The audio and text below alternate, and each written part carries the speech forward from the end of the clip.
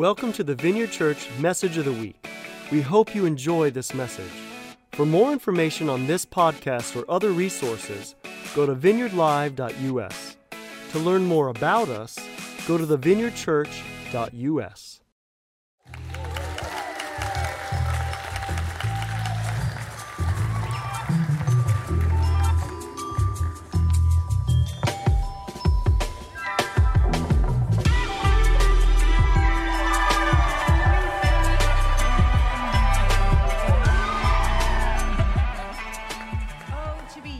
Have energy.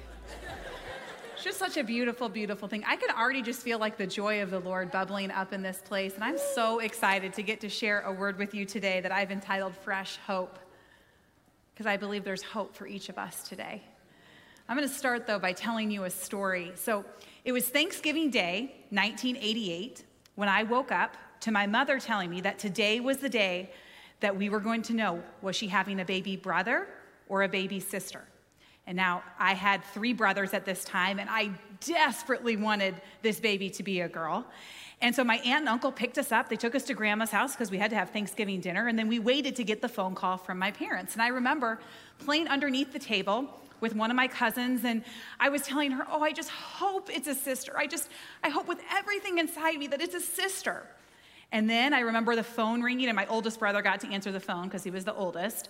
And then I remember him saying, "Yeah, okay, it's a boy." And I said to my cousin, "Oh no, not another brother." I was devastated in that moment. My hopes had been dashed that I would have this baby sister. But what I didn't know is that this baby was going to become my baby. I was 6 years old when he was born, and way better than a baby doll, this was my real life baby. And I took this baby everywhere I went. I carried him on my hip. I fed him his bottles. I gave him baths. He was my actual baby doll. And I was very, very close to him. You know, he wasn't what I had hoped for, but he brought so much happiness to our family. And now he's 32 years old, and he has his own babies, but forever he will be the baby of the family, and we still love to dote on his every need. He's just very blessed. When we think about this word hope, we often associate it with the word wish, and its strength is the strength of our desire. We think of hope as this, expectation, this desire that something good would happen to us or through us. We hope for good weather on the weekends. We hope that we get to go on vacation sometime this summer. I had hoped for a sister. We hope for good health. We hope to have a good life. But the reality is there is so much hopelessness in our world. Hopelessness is a state or a feeling of despair. It is rampant. And I know that many of you are in a hopeless situation. Maybe if not you, someone you love. Definitely the world around us. I was doing a little bit of research for this message, and just a couple staggering statistics from Americans. 1 in 5 Americans is struggling with mental health. 80% of us are in debt. 45% of us have some type of chronic condition that we are having to manage. There is a lot of pain and trouble and brokenness in our lives. And I believe, each of us, we've endured things. Maybe it's relational pain. Maybe it's abuse, poverty, racism. There are things that have deeply affected us, that have caused us pain, that have made it actually hard to get our hopes up. Because when we face this type of disappointment, it can be hard to stay hopeful. It can be so, so hard. And so today I want to look at this whole area and issue of hope. And I want to talk about a different kind of hope that has nothing to do with our ability to stay positive or optimistic. It has nothing to do with wishing. It has everything to do with a person. You see, the hope I want to talk about today, a biblical hope, a living hope, it can actually overcome any problem that we're facing. This hope, it breaks down the impossible. And it's like, whoa, Jules, tell me more. What about this hope? And I think instead of saying, what is this hope? The question is actually, who is this hope? Because this hope is actually a person, and his name is Jesus. And what he loves to do is he loves to encounter us as hope himself, hope personified. And he loves for us to experience his hope And then he invites us to extend his hope. And that's what I want to talk about today, experiencing and extending fresh hope. So I'm going to pray and invite the Holy Spirit to be our teacher today and to meet us. And so we just say, Holy Spirit, you are so welcome here as we look at this whole subject of hope, God. And we admit we don't have all the answers, God. Many of us are going through very painful things, but I pray right now for ears to hear what you have for us today in this whole area of hope. In Jesus' name, amen. Okay, so today we are going to explore a story that we find in John chapter 4. And this is a story that some of you may have heard of before. It's kind of a famous story, but if you haven't heard of it, that's okay too. It's called The Woman at the Well.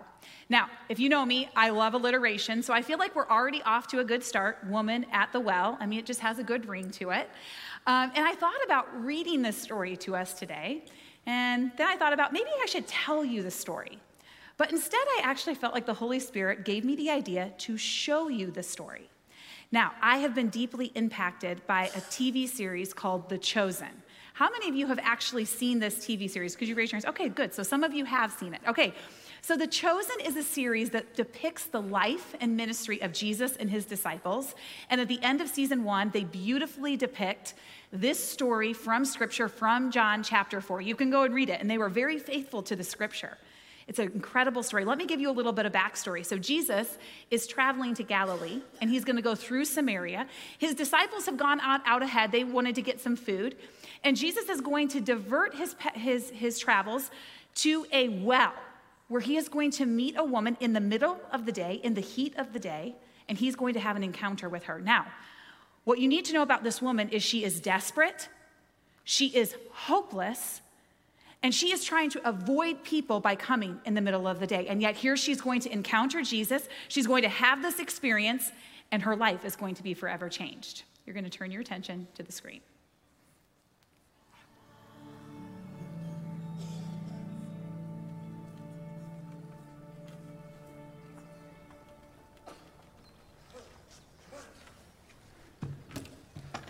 Would you give me a drink?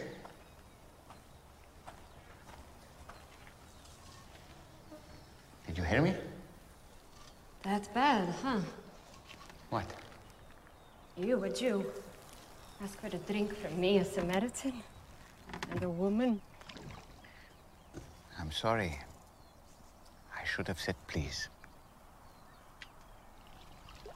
You know, it's not safe for you to be alone out here. Nor you. Why haven't you come with others? And why so late in the day? Don't women come to the wells in the cool of the morning? Yeah, well, none of them will be seen with me, so I have to come out now, in the heat, as you have so kindly reminded me. Why won't they be seen with you? Long story. I'd still like a drink of water if you can spare it. Amazing what a parched throat will do. Aren't I unclean to you? Won't you be defiled by this vessel? Maybe some of my people say that about your women, but I don't. Yeah? And what do you say? I say if you knew who I am, you'd be asking me for a drink. Really? And I would give you living water. Would. Except that you have nothing to draw water with, and this is a deep well. Besides, what do you need from me if you have your own supply of living water? Long story. But Jewish water is better than Samaritan water. That's not what I Are said. you a better man than our ancestor Jacob, who dug this well? Your water is better than his? I know Jacob. And everyone who drinks this water will thirst again. But whoever drinks the water that I give him will never be thirsty again. Wouldn't that be nice? The water I give will become in a person a spring of water, welling up to eternal life. Really? Yes, really. Prove it. First, go and call your husband and come back. I will show you both. I don't have a husband. You are right. You've had 5 husbands. And the man you're living with now is not your husband. Oh, I see. You're a prophet. You're here to preach at me. No. Usually the one good thing about coming here alone is I can escape being condemned. I'm not here to condemn you. I've made mistakes. Too many. But it's men like you who have made it impossible for me to do anything about it. How? Our ancestors worshipped on this mountain.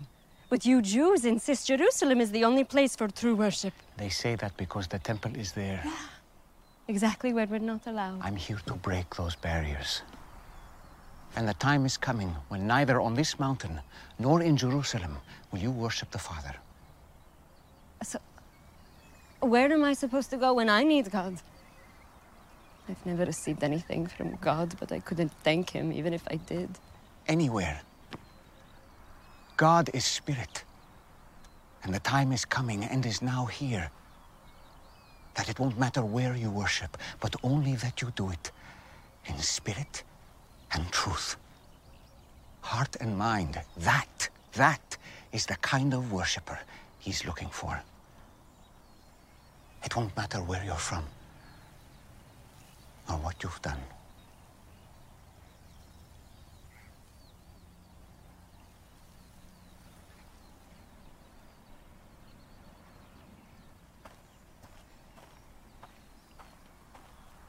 Do you believe what I'm telling you? Until the Messiah comes and explains everything and sorts this mess out, including me, I don't trust in anyone. You're wrong when you say that you've never received anything from God. This Messiah you speak of, I am he. The first one was named Ramin. You were a woman of purity who was excited to be married. But he wasn't a good man. He hurt you. And it made you question marriage and even the practice of your faith. Stop it. The second was Farzad. On your wedding night, his skin smelled like oranges. And to this day, every time you pass by the oranges in the market, you feel guilty for leaving him. Because he was the only truly godly man you've been with. But you felt unworthy. Why are you doing this? I have not revealed myself to the public as the Messiah. You are the first. It would be good if you believed me.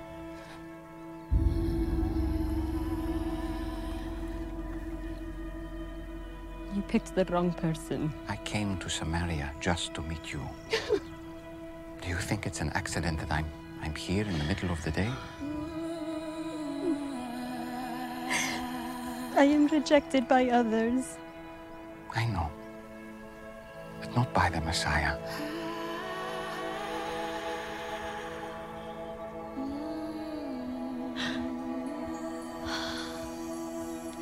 And you know these things because you are the Christ.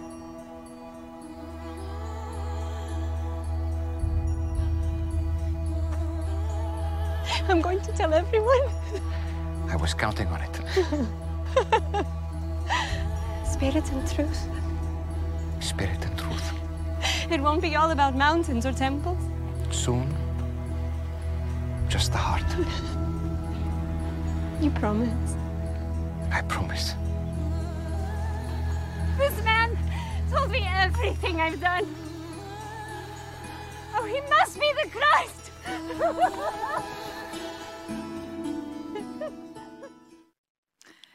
That's right. Jumping straight into the story, verse 39. Many Samaritans from the village believed in Jesus because the woman had said, "He told me everything I ever did." When they came out to see him, they begged him to stay in their village. So he stayed for 2 days, long enough for many more to hear his message and believe. Then they said to the woman, "Now we believe, not just because of what you told us, but because we heard him ourselves. Now we know that he is indeed the Savior of the world." There are so many powerful moments in that story.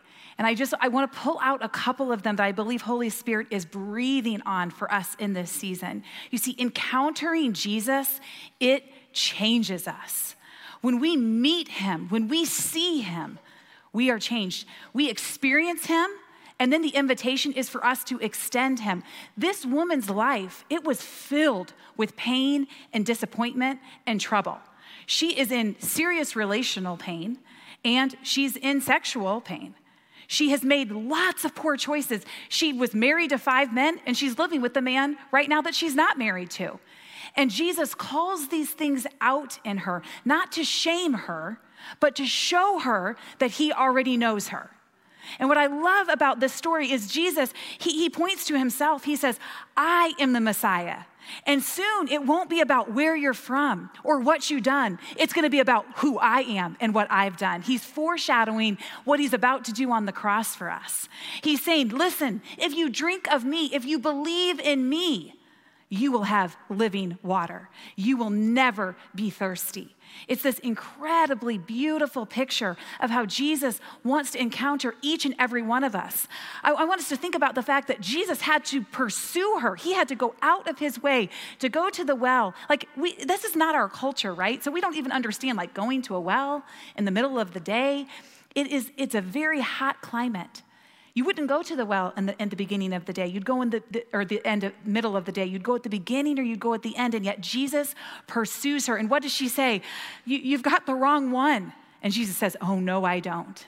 And I believe that this is a message for so many of us today. We feel like, Jesus, you've got the wrong one. And he's saying to us, no, no, no. You see, hope, it changes the trajectory of our lives. He sought her out. He diverted his path. And now she experiences his fresh hope. And what I love that we saw here, Jesus tells her, this is who I am. This is who you are, but this is who you're called to be. And he says, you are worthy. You are valuable to me. So powerful. And then what does he do? After she experiences this living hope, this hope personified, he says to her, go give it away. Go tell the whole town. I was banking on you doing this. This was all part of my plan, that you would partner with me to give away hope. And again, this in and of itself is a miracle. The town knows her. She is a social outcast. She has been rejected by this community. And she runs back to this community and says, guys, the Messiah is here. The one we've been waiting for, he's here. And many come to believe. In fact, she is the first New Testament evangelist to win a city for Jesus. How amazing. So often we think our past, it disqualifies us for partnering with our Father. But what we love to say here is that what God does in you, he wants to do through you. The other week, we took some of our pastors and their spouses here from Urbana and also from Sullivan away on a retreat. And I really saw this play out through an activity that we did. Instead of playing a game, we decided that every session, we would have a few people share their story of how they came to a relationship with Jesus or met the Holy Spirit. We kind of left it open-ended. And I was really excited about this because I love stories. But I later found out that some people were kind of anxious and not sure they really wanted to do this. But it ended up being the best part of the retreat. We were laughing one minute and then grabbing a tissue the next moment as people shared. And there was incredible hopelessness in so many of the stories. Many of our pastors and their spouses had some similarities. People had lost a parent at a young age. They had struggled with drug abuse, alcohol abuse, toxic relationships. One spouse, as a teenager, had been hit by a drunk driver, and she had to relearn how to walk. Others shared that they struggled with anxiety and depression. They were from broken homes. Folks, these are your pastors, the people who are leading here. And I believe that this is actually a picture to us that there is fresh hope for every single one of us. And there was this common thread as people shared their stories. They had encountered Jesus. They had experienced him.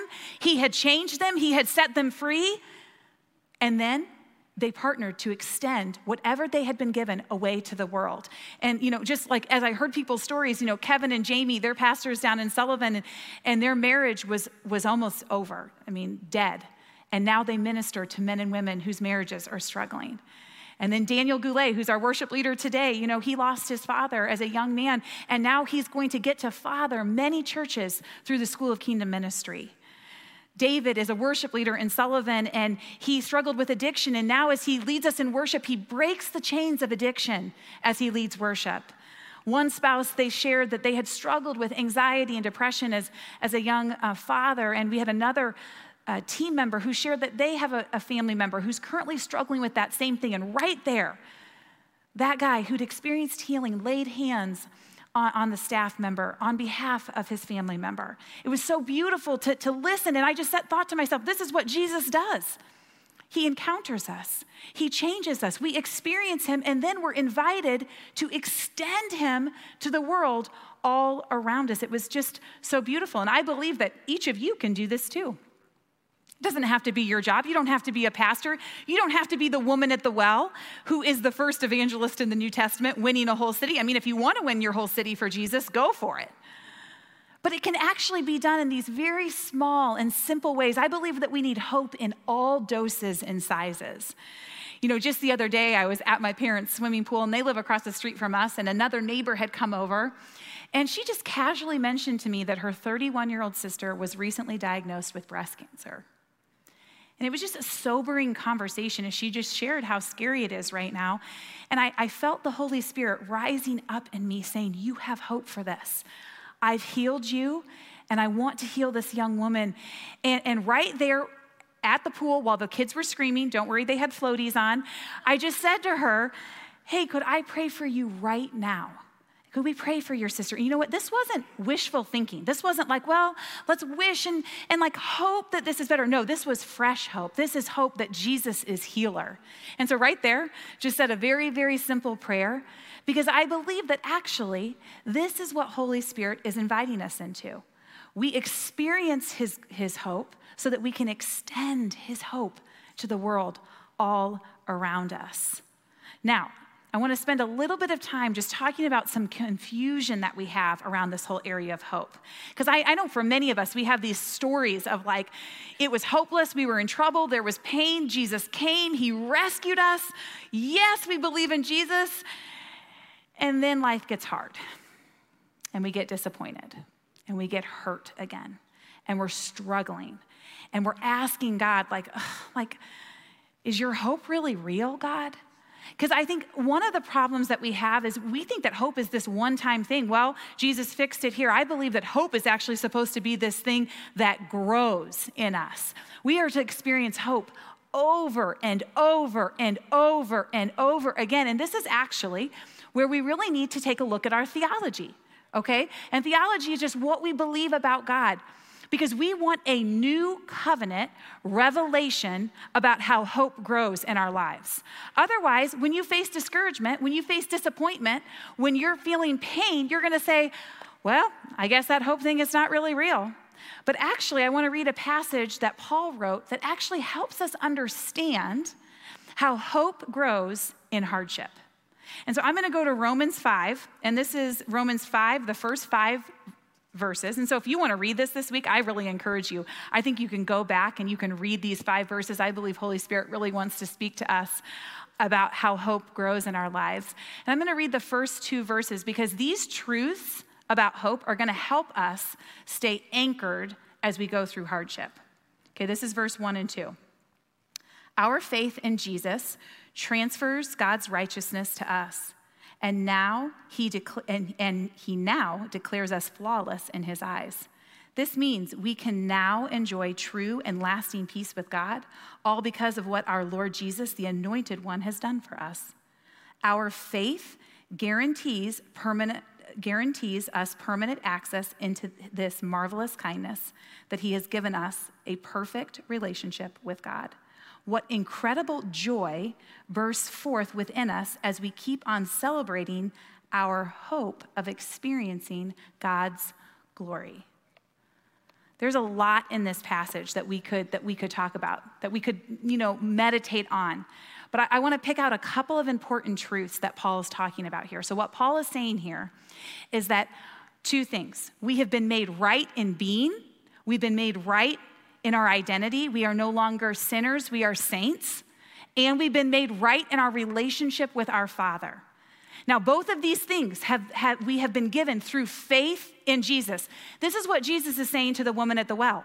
I am the Messiah. Through me, you are going to have living water. And so when we place our faith in Jesus, we are given these two things. We are given a new identity and we're restored to relationship with our Father. But there's more. Paul says that we now live in peace with God. We live in perfect relationship. We're not striving and straining and, oh God, we're hoping and hoping. No, we live in peace with God, and that door to God is permanently open. We have full access to a loving Father who wants good things for us. So this actually really helps us because it puts in us this joyful expectation that we're gonna live in the hope and the glory of God. Now, this hope and glory, it's not only for the good times. I'm a really good celebrator. I like a good party. I want to champion things. But this hope that Jesus is going to talk about here, or Paul's going to talk about here in this next section, it's not just for the good times, it's also for the hard times. So I want you to listen to this because this is how hope grows in our lives. Verse 3, but that's not all. Even in times of trouble, we have a joyful confidence, knowing that our pressures will develop in us patient endurance. And patient endurance will refine our character, and proven character leads us back to hope. And this hope is not a disappointing fantasy because we now experience the endless love of God cascading into our hearts through the Holy Spirit who lives in us. Okay, so here we actually have laid out for us the pattern or the cycle of hope. He's saying we can have a joyful expectation. We can have hope because there's actually a cycle to hope. Okay, so pain, problems, trials. What that does when we allow Holy Spirit to help us, when we partner with Holy Spirit, when we have faith in Jesus, what happens is that actually develops in us endurance. And what that endurance does is it actually leads us to proven character. And where proven character takes us is right back to hope. And this hope, it's not a disappointing fantasy. It's not a wish. Its strength is not the strength of your desire. This hope is a person, and his name is Jesus. And so there is this cycle in our lives where problems lead us to endurance, endurance leads us to character, and character leads us to hope, and it starts all over again. It's this beautiful cycle. You know, I think for too many of us, we think that hope is divorced from hardship. And I believe what the Spirit said to me is actually hope is harvested in hardship. Hope is harvested in hardship. And this is a hard truth because I know many of your stories, and I can look out and I know there's hard things in your life right now, and it feels painful and it feels scary and it might even feel out of control. And you think to yourself, how is hope ever going to be harvested from this pain? And I know that is challenging, but I am here to tell you that through faith in Jesus, through faith in him, he is going to harvest hope in your life in those terrible places, in those hard places. He actually wants to show us how we can partner with him so that when we go through pain, that we can actually grow in our endurance, so that we can actually grow in our character, so that we can actually be people full of hope, because actually his plan is that we experience hope and we extend hope. That's his plan for us. And that's the type of people that we want to be. And I believe that we're called to be.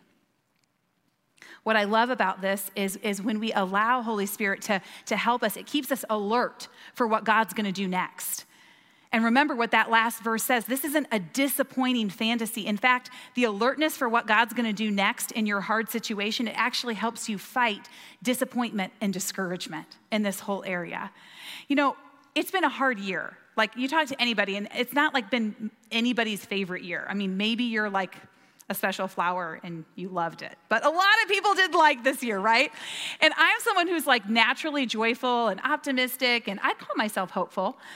So in March of 2020, when the world shut down, I was one of those people that was like, for sure by Easter, we are going to be back. It's going to be fine. And then I readjusted that to Mother's Day. It's going to be fine. That was some false hope, I will admit now. I also thought my children were going to go back to school in May of 2020. I also scoffed at the idea that school would be different in 2020. Not to mention just the social and political issues that we were facing. It was like adding fuel to an already raging fire. And then in the midst of that, we had 8 pastors transition off of our team for various reasons. I'm just going to tell you, I faced some pain this past year. I faced some disappointment. I faced some hardship. But because my faith is in Jesus, because he has restored my relationship with the Father, he's given me a new identity, he's filled me with his Spirit. I actually, as I face these problems, as I face them, I actually said, okay, Holy Spirit, you grow my endurance. You grow my character. You lead me back to hope. And now, a year later, I am just shocked at what the Father has done as he's grown me in grit, grown me in strength, grown me in perseverance, given me such a deep love for not only this church, but the church. Jesus has actually been such a faithful teacher in this entire lesson. And don't think I've been perfect. I've cried many a tears. Many of you have encouraged me along the way. But this is actually the process that Jesus wants to take us through. And it's not this one-time process. It's just over and over and over and over and over again. So now I've had this, this deep belief that Jesus is for the church. And just the other day on a Zoom call, I was talking with a gal who goes to a different church, and she just said, I'm really struggling. There's a problem at my church. And I just felt the faith of God rising up in me, hope that God loves the church. And I just said to her, hey, do you want to get together and have coffee? And we got together, and I listened and I prayed. You see, I have experienced God's hope, so I just extend it to the world around us. This is what we are called to do. Jesus is the hope of the world, and there's fresh hope available for every single person today. And I sense that there's 2 groups right now. There's those of us who we need a fresh experience of hope today. We're in a season of hardship, and you've been beat down, and I just even sense that the Father is saying that just like the woman at the well, today he searched for you. You came to this service to hear this message so that you would know how much Jesus loves you. That you would know how much he sees you, how much he values you, how worthy you are of his love. So I believe today that as we worship, I believe that some of us are going to just be overcome by experiencing Jesus afresh. And that's really important because if we don't experience it, we can't give it away. And then secondly, I believe for some of us today, we're called to be extenders. And today there is just like a holy commissioning where Jesus is saying, what I have done in you, I want to do through you. And so he wants to give you eyes where every day you wake up and say, okay, Holy Spirit, what hope am I going to give away today? What have you got for me today? Because this is not a fake hope. This is not a shallow hope. This is the living hope of God. I'm going to have us stand and I'm going to pray a scripture over us today. This is a little bit different way to transition us into worship, but I just really felt this scripture from Paul. And I just want you to listen to the words that as Paul writes these words, and we're just going to go into worship to experience him and then be filled with him so we can extend him to the world around us. So this is Romans 15:13. It says this, now may God, the inspiration and fountain of hope, fill you to overflowing with uncontainable joy and perfect peace as you trust in him. And may the power of the Holy Spirit continually surround your life with his superabundance until you radiate with hope. Jesus, this is our prayer. You are the fountain of hope in our lives, God. We don't want to fake it. We don't want to muster it up, God. We want you to dump it out on us. And so right now, we just invite your Spirit, and I just pray that hope would begin to rise in the room, God. May we be surrounded by your super abundant hope. God, may we radiate hope. And so we just say, come, Holy Spirit, as we worship you in spirit and truth. Thanks for listening to the message today. To experience more powerful messages, go to vineyardlive.us or join our Vineyard Live Plus community to view conferences, trainings, and special teachings.